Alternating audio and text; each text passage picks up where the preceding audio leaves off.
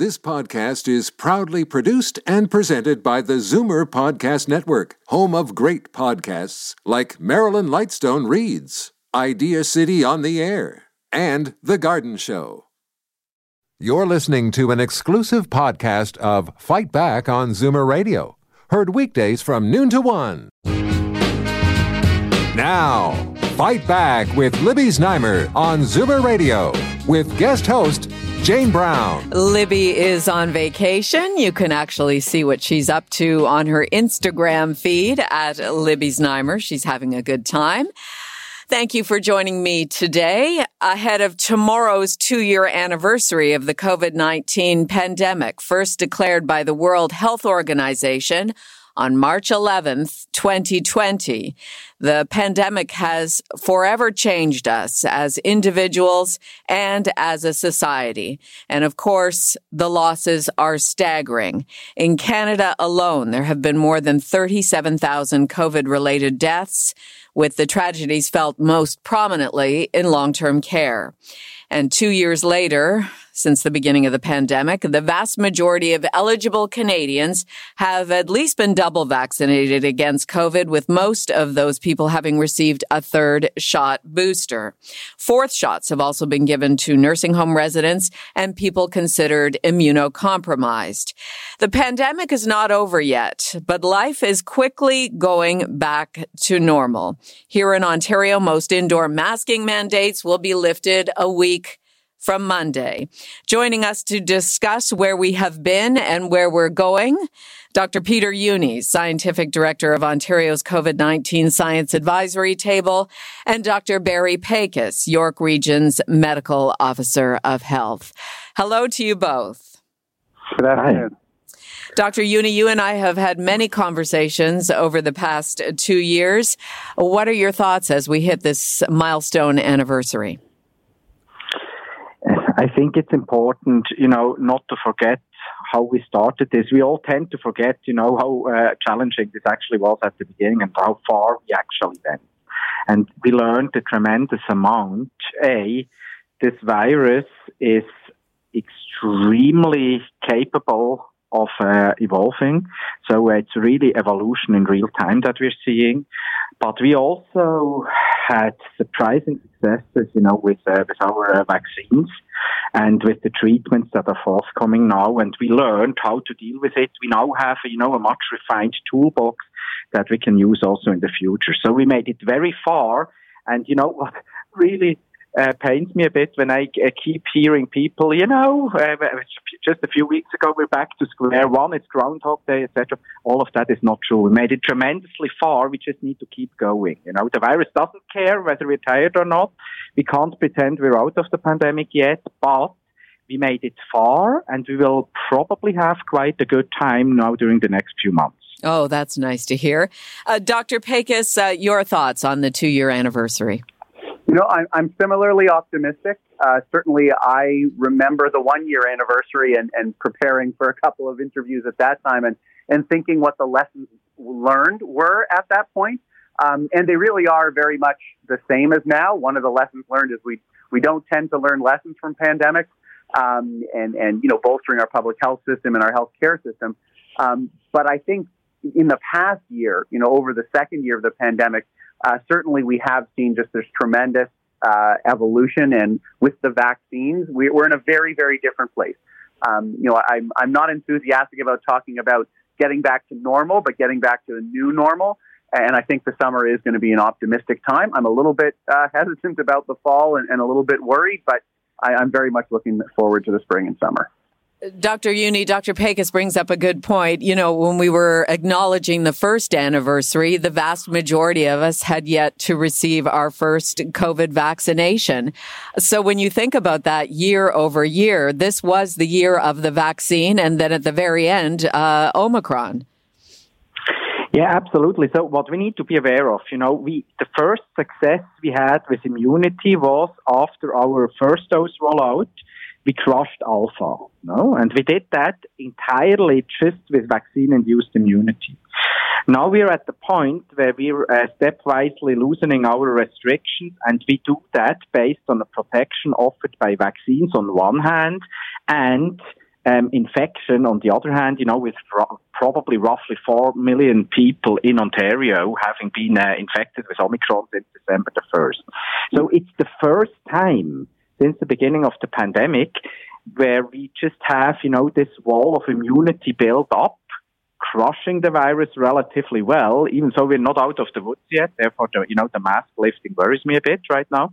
But we're doing that well because of a combination of vaccines and infection. That's for the first time that we're doing that. And that's, a change in quality and the change of the face of the pandemic. Well, and since you brought that up about removing the masks, and just during our news there, Bob Komsic had a report from the United Kingdom that week over week, older adults, there has been a 46% increase in the number of COVID cases. And some of that is thought to be because of more socializing and removing of masks. So, Dr. Pakes, are we bracing for going backwards, I guess, with the mask removal? I think there's no question that there's going to be increased transmission as we remove the mask. I'm just hopeful, as Dr. Jüni noted, that we have enough population-based immunity that we're not going to see a dramatic increase. And I'm fairly confident that we will. I think we can take off the masks in some situations, but certainly what I'm advising in York region is strongly encouraging people, certainly in schools and in other, close contact settings, in crowds and poorly ventilated areas, to continue wearing a mask and certainly to have one in your pocket. I think in this phase of the pandemic, we really need to be focusing on kindness and consideration, because there are going to be a lot of people who are enthusiastic about this, but also a lot of people who are very concerned. And if you keep that mask in your pocket and you can put it on in order to allay other people's concerns or when it's appropriate in certain situations, I think we're not going to see, hopefully, what they saw in the UK and in other places, including the US, where they've had much less consistent masking than we have. Well, and part of the reason, I guess, for this increase as well is waning efficacy of the third shot boosters. That same dynamic will be happening here in short order, Dr. Jüni, because many people in the 50, 55 plus age range are coming up on 3 months, 84 days since they had their boosters. Yeah, look, what we need to be aware of is it's expected for a virus that is able to evade the immune system that the protection against infections will decrease over time. Why? Our body will not be able to hold the high antibody levels, that we see immediately after a booster shot, for example, over time, because we're accumulating in our life so many infections. Imagine if we just had antibody levels really high that neutralize the viruses all the time, we basically wouldn't be able to live anymore because we just would be full of antibodies. So it's impossible. But what is really clear is, that so far we haven't seen, and this makes perfect sense from an evolutionary perspective, we haven't seen the virus evade the cellular immunity. And this is important, meaning the more exposure we will have with this virus through vaccines or infections or a combination of the two, the stronger and more mature our cellular immunity gets, and the more we should be protected against serious outcomes. That is important because that's the part which is relatively safe to assume. We as hosts, we get fitter, better trained to deal with the virus. What is important also to notice is there's no guarantee that the virus in itself will get milder over time. That's a myth. That's just people who don't understand evolution who suggest these sorts of things. We don't know what the virus will do. That Omicron was milder this time in terms of, less serious outcomes or a lower risk of serious outcomes. That was just unblock. By the way, if you have a question for Dr. Jüni or Dr. Pakes, our phone lines are open, 416-360-0740 or toll free, 1-866-740-4740. Dr. Pakes, we're not hearing anything about fourth shots for the regular population. We know that they were given to nursing home residents earlier in 2022, as well as the immunocompromised. Are we going to start hearing anything about fourth shots? I don't think so in the short term, but certainly, over the next several months and into the fall, it's certainly a possibility. With COVID, our crystal ball is a little bit foggy, so we can see, maybe the next 3 to 4 months, but not beyond that. I think it's very appropriate to have that fourth dose for immunocompromised and vulnerable people, because those are the people we are still seeing who are, really affected. And that's really why, masking in public when those people are around us is going to continue to be important. That's why we continue to have masking in mass transit, or one of the many reasons. So it's certainly a possibility. I would hope people will be open to it at that time, but really too early to say. Dr. Jüni, what about you? What is going around the science table? What is being discussed in terms of fourth shots for the general public?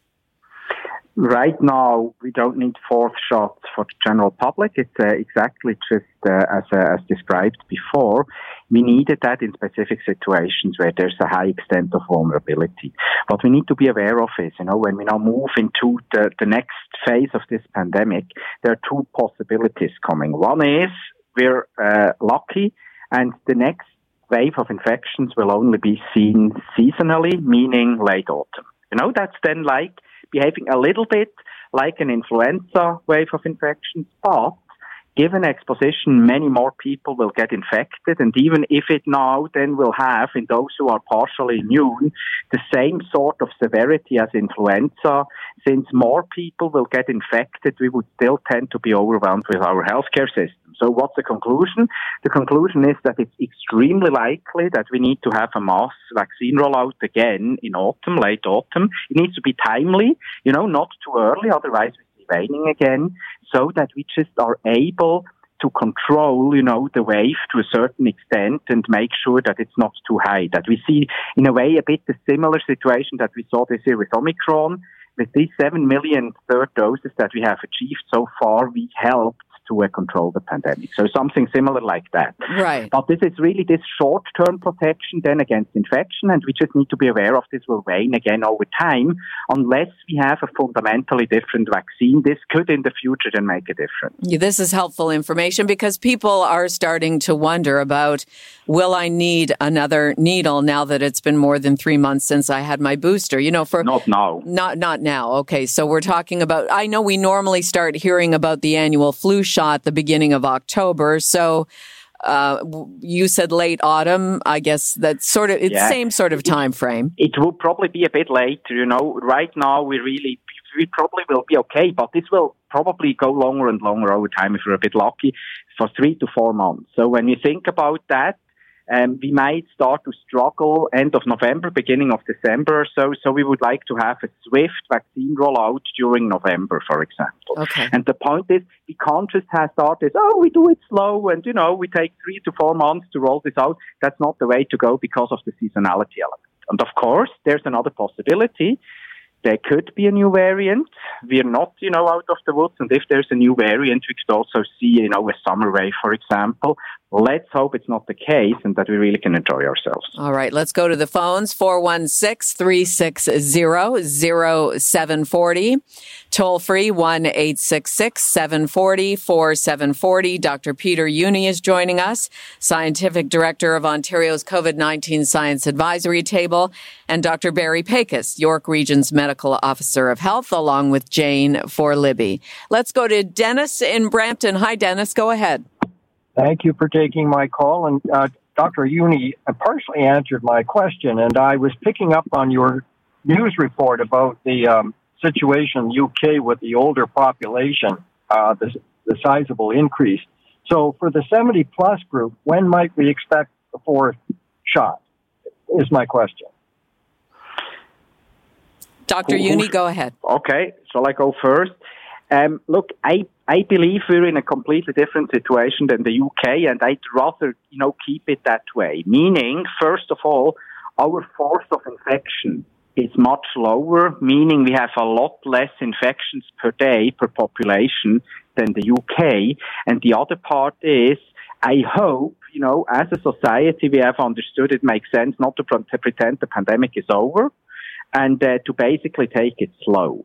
Meaning, that's also what the polls say. After the 21st of March, if we as a society don't just throw away the masks and say, we continue to protect each other, we take it slow, Some people might drop it, but not that many. We don't increase our contacts that much, and we just make it safely into spring. This will all make things much easier, I believe that, having been to the UK a few months ago, that this is a completely different behavior of the population. And, the UK colleagues are excellent in terms of science, but how this then was translated into, a pandemic policy making actually during the pandemic was just abysmal, to be honest. Okay. So I think we're in different shoes, and therefore, if we're a bit careful and, we protect ourselves just a bit more, I wouldn't go, if I were, even in my age, I'm 54, I won't go yet to a restaurant indoor to have a dinner before I don't see, the wastewater really go down completely, because it's just too early. And if you're a bit vulnerable, you just need to be aware of, you can still get it. Our daughter, she's 16 in Switzerland in boarding school. She just got it. She still gets actually quite ill right now. She did, She had a few days. Yeah. She just yesterday she reported back that she has a positive rapid test. Okay. And she actually was knocked out now for 2 days, actually quite a lot. And she had, 2 doses, as she would get, as a 16-year-old. And here you are. That's a reality, and we just need to be aware of that. Oh, Dr. Jüni, thank you for telling us that. You must be worried. I think she's okay. She will be. Good. She's stubborn, and she will make that. Okay, well, that's good. Dr. Pakes, would you like to add to that? Dennis's question about boosters for people 70 plus. So, I think I agree with Dr. Jüni that while we learn from different jurisdictions, we learn just as much about what not to do as what we should be doing, and we appreciate the differences. And I'm really proud of what we've done in Ontario and our response overall, both because of what our public health and healthcare systems have done, but really what people have done. And as Dr. Jüni pointed out, we've really showed our caring and compassion for each other. And it's a matter of seasonality as well. With the UK opening up sooner, with a lot more transmission going on, and us sort of moving gradually into the summer months, it may be a little bit different. It's certainly possible that we might need fourth doses for those who are older. But for now, I'm confident that we're in a good place. Anniversaries are always a time of reflection. So, let's get personal here for just a moment in terms of the toughest time, if you can reflect back, Dr. Jüni, on these last 24 months. What was the most difficult time for you personally during this pandemic? And what do you think was the most difficult time for us as a society as well? Personally, you weren't taking very much vacation last summer. I remember that, if any. Well, I think I can tell you a bit, professionally. And 2 moments come to mind. One moment, it wasn't really personal. It was this combination when we were basically, seeing the Alpha variant coming, and we were really very early, very clear what was coming. And still, the reactions that would be appropriate were lacking, communication wisely and public health measure wisely. And then we remember what happened, the wrong measures were taken. And that was a really, difficult moment for me, as was, then also discussed in public. And then the other moment, which was difficult for me, was when my family started to suffer. This was relatively recently, when I was out there warning about, that Omicron will be a numbers game, and we need to be really careful, and we need public health measures.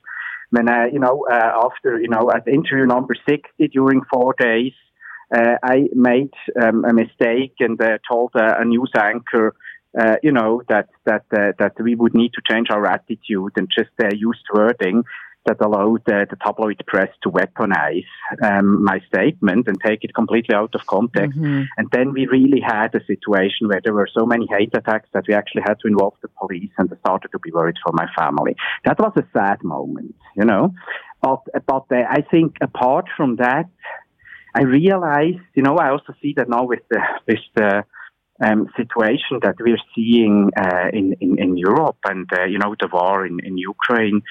I consider it, with hindsight, a tremendous privilege that I was able to use my skill set and help a bit. Absolutely, that I was in a different situation there and could do something. And this, with hindsight, this was probably the biggest privilege for me, in my professional life. Dr. Pakes, what about you, looking back on the 2 years? So, there have been a lot of tough times. I certainly agree with Dr. Jüni that some of the toughest times have been when we know what we have to do and we didn't quite do it. In Ontario, we did eventually do it just a couple of weeks later than we otherwise could have, whether with schools or with certain lockdowns. We could have had somewhat better outcomes. I have to say that I was an associate medical officer in Peel region during the first phase, the first summer, I guess, the March to June, and working in some of the workplace outbreaks where there was no vaccines at all, and it was really life or death situations. If you recall, in the meat packing plants and Amazon factories, it was just incredibly stressful, and managing those outbreaks, and they just kept coming up and kept expanding. It was really a difficult time professionally, and like Peter Jüni as well, being in a somewhat public position that I'm in now, in particular dealing with some of the schools and other things. Certainly, some threats to personally and family have been a bit challenging. So, all of those things have been remarkable, and I think we're in a bit of a better place right now, so I'm very thankful for that. Well, I know I can speak on behalf of Zoomer Radio listeners, an older demographic, the vast majority of whom have gotten all of their shots, and very much appreciate your service to Ontario during this extremely difficult time. Let's go back to the phones, 416-360-0740, or toll free, 1-866-740-4740. John in Guelph, you're on the air.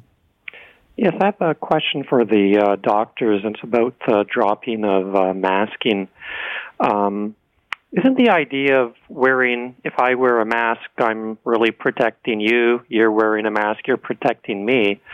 So then the advice is being given that, you can choose to wear a mask now, but really that's not really protecting yourself, though, is it? Dr. Jüni?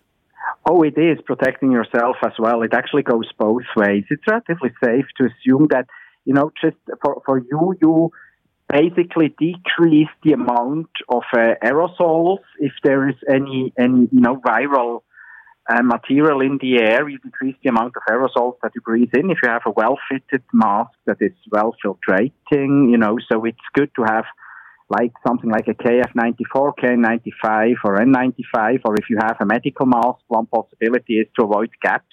To have a medical mask and then on top a cloth mask that you have also quite a good filtration.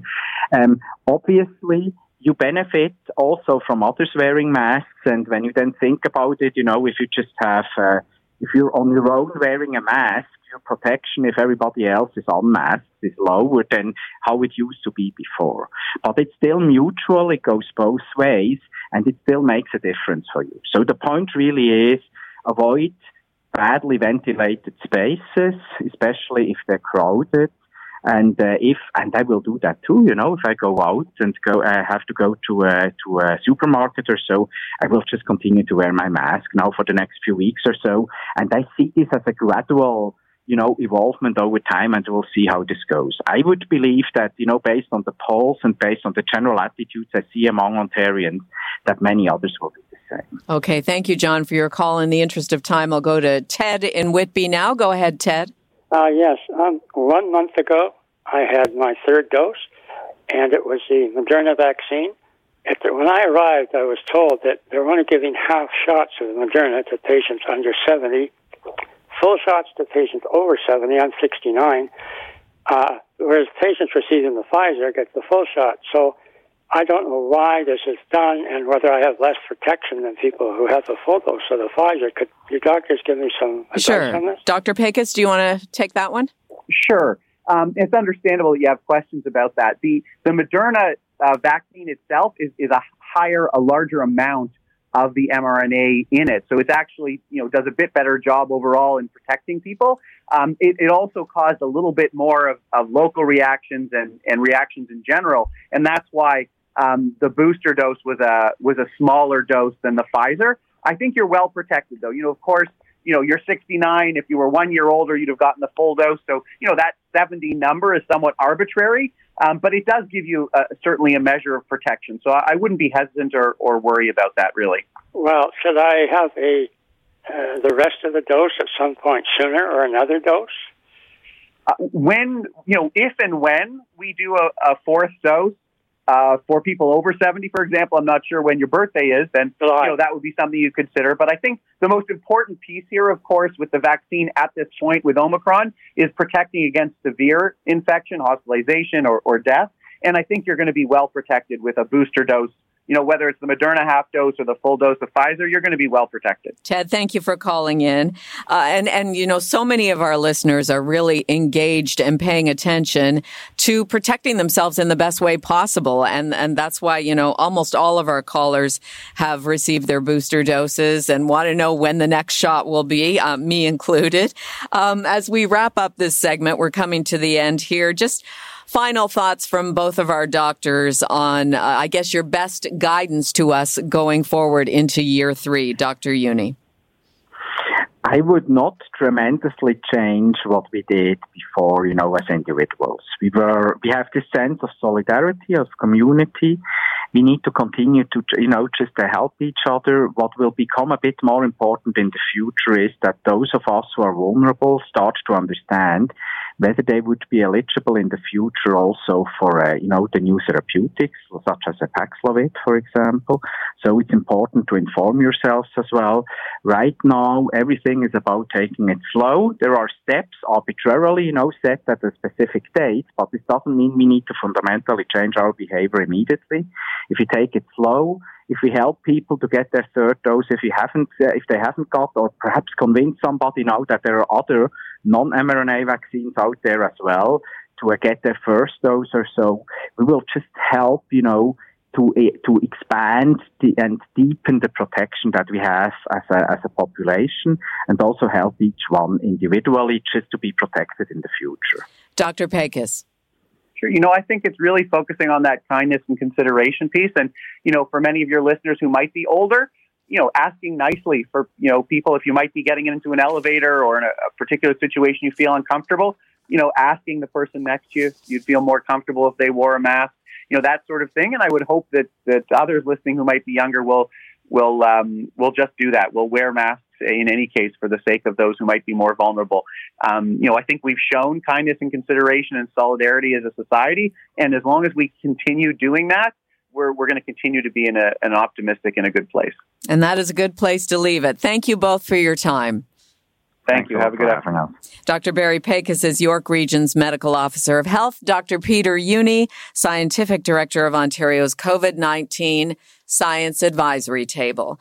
Jane, for Libby, more than 2 million people have fled Ukraine as refugees of Vladimir Putin's war against their country. Each of these people has a story. Coming up next, we will hear one of them. You're listening to an exclusive podcast of Fight Back on Zoomer Radio. Heard weekdays from noon to 1. Fight Back with Libby Znaimer on Zoomer Radio with guest host Jane Brown. Libby returns from vacation on Tuesday. We're beginning to hear some of the stories of the people who've fled Ukraine and what they've gone through to get out. Katia Savchuck is an American journalist who helped get her 94-year-old grandmother and her disabled father out of the capital of Kyiv. Katia is on the line from San Francisco with us now. Thank you so much for joining us. Hi, Jane. Thank you so much for having me. Katia, before we hear the stories, tell us about your grandmother and your dad. A little bit about them so we know who we're talking about. My grandmother is 94 years old. Her name is Zoya Semyonovna. She was born in Kharkiv in northeastern Ukraine. She survived the Holocaust. Both of her parents were killed. Her father was killed. Her mom died during that time. She made it just hiding in bomb shelters, and also recently survived COVID in her 90s. Wow. So has definitely been through a lot. Yeah. My father used to work for the government in Ukraine. He's 70. And he has a disability due to a car accident with his eye and his neck, so he's not able to drive. So, of course, when, news of the invasion hit, I was very worried for them. They live just in a building in central Kyiv. And have you lived in Ukraine as well? I was born in Kyiv myself, and I emigrated in 1989 as a refugee from the Soviet Union to San Francisco. I've been back just a couple of times, and it's a beautiful city. It is. I've been there as well. Mm-hmm. My husband is Ukrainian-Canadian. I see. Yeah, the heritage is just, there are a lot of Ukrainian Canadians. It's us being here in Canada, having the second largest diaspora of Ukrainians next to Russia, and certainly many, many in the U.S. as well. So tell us about the story. What happened once the war began? Mm-hmm. Well, my dad, unfortunately, didn't believe that the invasion would happen like so many others, and so he was caught off guard. They didn't have a lot stocked up. As missiles started falling, gunfire in the streets, explosions, some hitting residential buildings, started getting really concerned and checking in on them.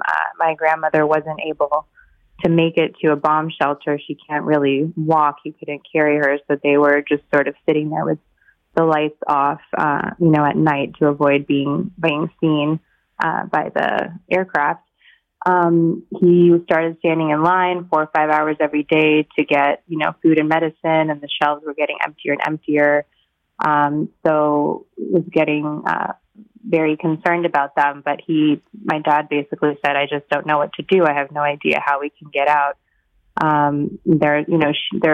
We see the images of refugees at the border just waiting for hours, days, in the freezing cold that are just heartbreaking. Right. And that was difficult for anybody, but just not an option for them at all. So I ended up going on Twitter, just thinking, what can I do? And just putting it out there that, my grandmother's a Holocaust survivor. They just don't know how to get out. Does anybody have any ideas? My dad can't drive. And I was just amazed by the response. Just, I think tens of thousands of people shared the post. I got probably over 100 replies, and, some coming from big organizations that are helping a lot of folks, and others just lots of grassroots groups that have organized, people driving in, just regular volunteers from, Poland, from Germany. There's a Canadian medic there, I believe, just taking upon themselves to get people out, especially people who have, disabilities or are elderly. People offering to pay for flights to host them. So it was just an incredible response. The kindness of strangers, right? Yes, it restored my faith in humanity a little bit in this dark time when I had just been, refreshing the news of the war itself. So as you get all these offers, what happened after that? Or, offers of assistance or direction or guidance? Yeah, so a lot of the options just weren't feasible because my grandmother can't get on a bus just in her condition at 94, and just even a regular bus trip is very difficult. Getting to the train, it was a friend's family evacuated. They stood for 12 hours on the train, and if she couldn't do that, she couldn't even get to the station. So what ended up happening was a German journalist that I didn't know, just saw who's there on the ground in Ukraine, saw my tweet and said, he was really moved by it, and he knew Vladimir Klitschko, who's a famous boxer, and who's also the brother of the mayor of Kyiv, Vitaly Klitschko. So they kind of took it upon themselves to rescue them, and a couple of people in the Territorial Defense Forces, which is the volunteer army that's now formed, kind of in normal times, it's like a film producer and a businessman. This is just, now they're all geared up for war. But they volunteered to drive them, and actually a Toyota dealership volunteered or offered them a minivan. They got them and escorted them, with Kalashnikovs and guns in hand to the Hungarian border, and then on to Germany. And there's people from a German company called the Keller Group, a logistics firm that kind of took them the rest of the way over the border. And it's just been, a blessing. I don't think there's any other way that they could have gotten out. And I'm so relieved that they're safe. And I'm also just very aware that it's, a one-off solution that just isn't available to so many people. And I've just been hearing heartbreaking stories from others in similar situations as well. That's amazing. If you're just joining us, I'm speaking with Katia Savchuck. She's an American journalist. She's telling us the story of her 94-year-old grandmother, her disabled father, and how they got out of the capital of Kyiv at the beginning of the war, Vladimir Putin's war against Ukraine.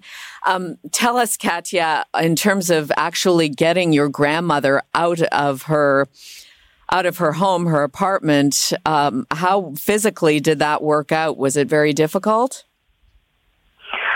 The men who were escorting them, who are just very, very kind people. As I mentioned, one of them normally is a film producer and is on the city council. The other, I didn't quite understand. He might be a contractor, I believe, but they're just very kind men. And now, everybody, they carried her out, I guess. Give everything up. Yeah. So they walked her, she was able to walk just being propped up by them. Oh, nice. And then they got her in this minivan. So in Germany, what is their situation now? They are, as we speak, still on their way to their final destination. They stopped in Hungary in Budapest and for the night, and then they drove. And the journey, along the way, it's been pretty hard on my grandmother. It's hours of driving, and one point they got a flat tire, and it was just due to the kindness of a guy who'd already really closed up shop. They have a curfew in Ukraine right now, who was kind enough to fix the tire. Started snowing, which made the roads a little more treacherous, so it was quite a journey, but luckily she, I think, surprised everybody by just weathering it without complaint. And the only thing she asked for, I heard from the people escorting her, was she wanted cognac because there's a ban on alcohol sales in Ukraine right now because of the war and everybody having guns. So she wanted that at the end of her journey. So they're on the way to a hotel in Heidelberg where a donor is going to put them up. But what's next is a big question mark. They won't have any income, and we don't really know what to do from there. That's the next thing to figure out. Right. What a story. And are you talking with them on the phone, your grandmother and your dad? Yeah, we're just communicating through online messaging, and they've been completely exhausted, understandably. And just, I'm so, as exhausting as it's been for them, a woman wrote to me, her own mother her grandmother was stuck in a building in Tableand where there had been a lot of violence in the last couple of days. She was 84 years old. She was in a building that had been hit by a rocket. She was there with her daughter. They had no electricity. Her phone was dead. And it's just, that breaks my heart. I tried to connect her with resources, and I actually made a document that's on my Twitter compiling the things that people shared with me, so that if others are in the same situation, they might be able to find some help. But the demand is obviously so great, and I don't think the mayor is able to reach out and help every single person, even though we're so grateful. So just, the violence itself is heartbreaking, and so many people need help right now. Let people know who want to continue to follow this story, your handle on Twitter. Sure, it's at Katia Sav, Katia, S as in Sam, A, V as in Victor. Yeah, because the journey continues. I just want to ask you one more question. As a former resident of Ukraine, as you said, you fled when you were much younger, when it was the Soviet Union. What do you make of what is happening in your country? It's really impossible to make anything of it because it's a senseless war. I'm very often in tears, like so many people around the world who are Ukrainian and who aren't Ukrainian, just seeing, hospitals being bombed, women cradling newborns underground or sleeping in a metro. We were technically refugees. We were fleeing persecution of Jews at the time. Now they have a Jewish president, and it's just terribly sad. And it's clear that the soldiers that are going there, there's lots of videos of prisoners of war online. A lot of them are very young children who were told they were going on training exercises. So it's just a lot of death and destruction and on both sides, and for absolutely no reason. So I just hope the violence ends soon, and I'm very proud of Ukraine right now. Well, we really appreciate you spending some time with us here on Zoomer Radio in Toronto, Canada. Your story was incredible, and it was nice to have you share it with us. Thank you so much. American journalist Katia Savchuck. Jane for Libby here on Zoomer Radio's Fight Back, and still to come, among other guests, Zoomer media friend and human rights activist Majid Al-Shafi joins us from Eastern Europe with a first-hand look at what's going on. That's next. You're listening to an exclusive podcast of Fight Back on Zoomer Radio, heard weekdays from noon to 1. Fight Back with Libby Znaimer on Zoomer Radio with guest host Jane Brown. Ziv is trying his very best to get a hold of Majid Al-Shafi. He is a human rights advocate, founder of One Free World International, currently in Poland en route to Ukraine. It is very difficult because of the war to get in touch with people, especially when you want to get in touch with people. But Majid is there. He is safe. In the meantime, though, we have another special guest as we continue our discussion about Vladimir Putin's war in Ukraine. Dr. Andriy Zayarnyuk, professor of history at the University of Winnipeg, who teaches about Ukraine, the former Soviet Union, and nationalism. He has been a guest here on Fight Back as well in the early days of the war, which was only 2 weeks ago. Doctor, thanks for spending some time. Hi. I think we talked to you the morning after Vladimir Putin launched his military against Ukraine. Since that time, I'm sure you're watching in horror, like all the rest of us. What are your thoughts 2 weeks in? It's a humanitarian catastrophe, first of all. The largest since World War II in Europe. There is no doubt about it. It's about terrible suffering Putin and Russian troops inflicted upon Ukrainians. This is war in all its brutality.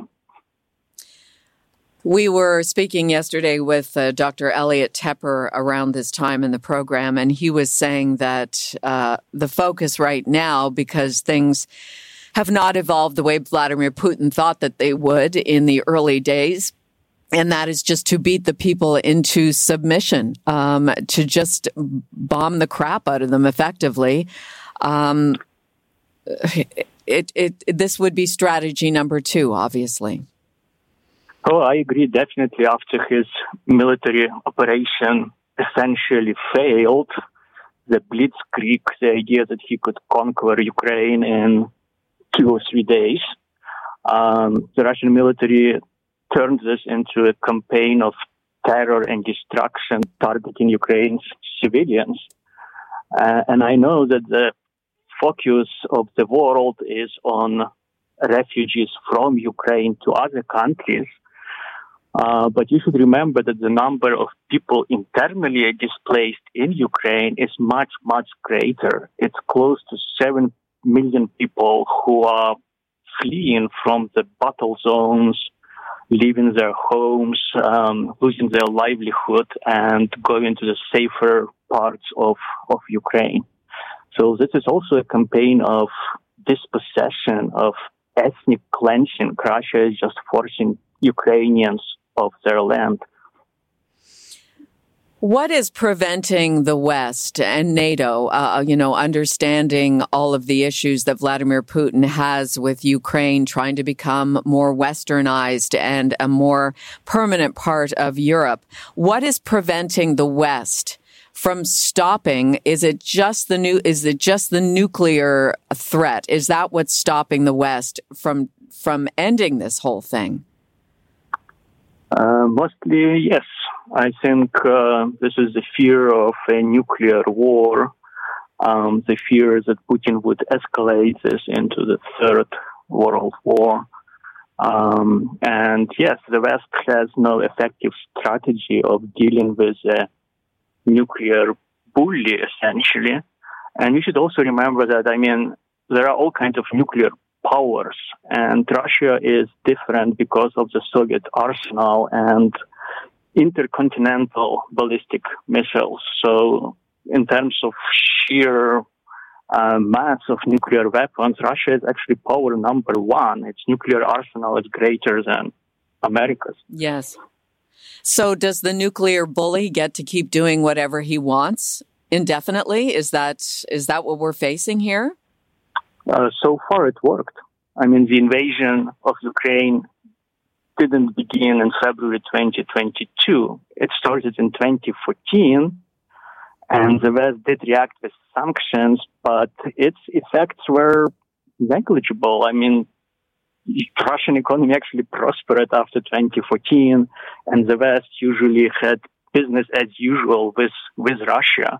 Even so, it was a blatant aggression, annexation of territories of a sovereign country. But Putin did get away with this, so it's emboldened him, and apparently he believed that he would get away with this all-out war against Ukraine too.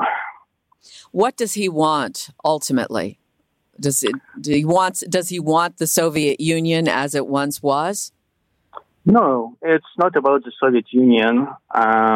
He wants a new edition of the Russian Empire, which would be actually more aggressive, more authoritarian than the Russian Empire of the 19th century, the empire that collapsed in 1917. And he believes that this empire cannot be built without Ukraine. If you look at his own text, there is a clear ideological justification for this war. He is denying Ukraine's right to exist. And he believes that only with Ukraine and its resources, the new Russian Empire will be possible, the new Great Russia. I'm speaking with Dr. Andriy Zayarnyuk, professor of history at the University of Winnipeg. What is it about Ukraine that Putin covets so much? I actually have family in Ukraine by marriage. My husband, Ukrainian-Canadian, as many of our listeners know if they've been listening along. And one of our cousins there is a university professor, and she studies similar disciplines as yourself. And she says that for Russia, Russia is like the man, and Ukraine is the woman who doesn't want anything to do with the man. And yet he wants her back. He wants to have her under his control. Yes, you can use this allegory of an abusive behavior. But it's also about Ukraine's resources. If you look at Russia's history, Russia did become a great power only after they annexed Ukraine and Ukraine became part of the Russian state. So that started in the middle of the 17th century when they obtained part of Ukraine, and then in the 18th century. So Ukraine helped Russia to join this club of great powers. And ever since, Russia understood that losing Ukraine, it would also lose the status of a great power. There is a great historian of Russia, Dominic Levin, and in his book on World War I, he said that, yes, this was basically Russia's rational in going through World War I. It was about Ukraine and whether Ukraine would remain part of the Russian Empire. But, Doctor, can you be a great power if the people in this territory, the country of Ukraine, if they hate you so much? Can you be a great power if your people are not on your side? That's the problem. Apparently, Putin believed that at least part of Ukrainians would welcome Russian troops. That was his calculation, that eventually they would accept it, that the great Russian state, Russia's population is much larger than Ukraine's. Once they conquer, they would be able to assimilate. But as we see, he miscalculated, right? Ukrainians are actually remarkably united in their resistance to this Russian aggression. To no surprise, really, to anybody around the world who lives in a democracy, right? But that also explains this campaign of terror Russia unleashed against Ukraine's civilian population. It's about dispossession. It's about forcing people of their land and just taking territories if they cannot take people or capture their minds. So it's not about, at the end of the day, it's about the land. It's not about the people. Oh, it's both. It's both for Putin. Ukraine with 40 million would help Russia's declining population. But it's also about Ukraine's resources as a land and simply the existence of Ukraine as a successful democratic alternative to the Russian authoritarianism. If you look at the kind of soft war, hybrid war against Ukraine that Putin waged for many years, the main goal was to prove that Ukraine is essentially a failed state, that, democratic Ukraine cannot be successful, cannot be prosperous, while authoritarian Russia is doing pretty well. And this is the problem with the West, that, buying Russian fossil fuels and making deals with Russian oligarchs, they actually helped to sustain this illusion of authoritarian prosperity that Putin was projecting. We've run out of time, but I hope you'll come back and talk with us again. A very, very interesting perspective. And obviously, you have extensive knowledge of the history of this part of the world. Doctor, thank you so much. Oh, thank you for inviting me. Dr. Andriy Zayarnyuk is professor of history at the University of Winnipeg, teaches about Ukraine, the former Soviet Union, nationalism, a scholarly gentleman to be sure. Well, thank you very much once again for spending the hour with me. Tomorrow, Bob Komsic will be here to take your calls on Free for All Friday, and I hope you'll join me on the weekend for the best of Fight Back, Saturday and Sunday at 12:30. Be well. You're listening to an exclusive podcast of Fight Back on Zoomer Radio. Heard weekdays from noon to 1. This podcast is proudly produced and presented by the Zoomer Podcast Network, home of great podcasts like Marilyn Lightstone Reads, Idea City on the Air, and The Garden Show.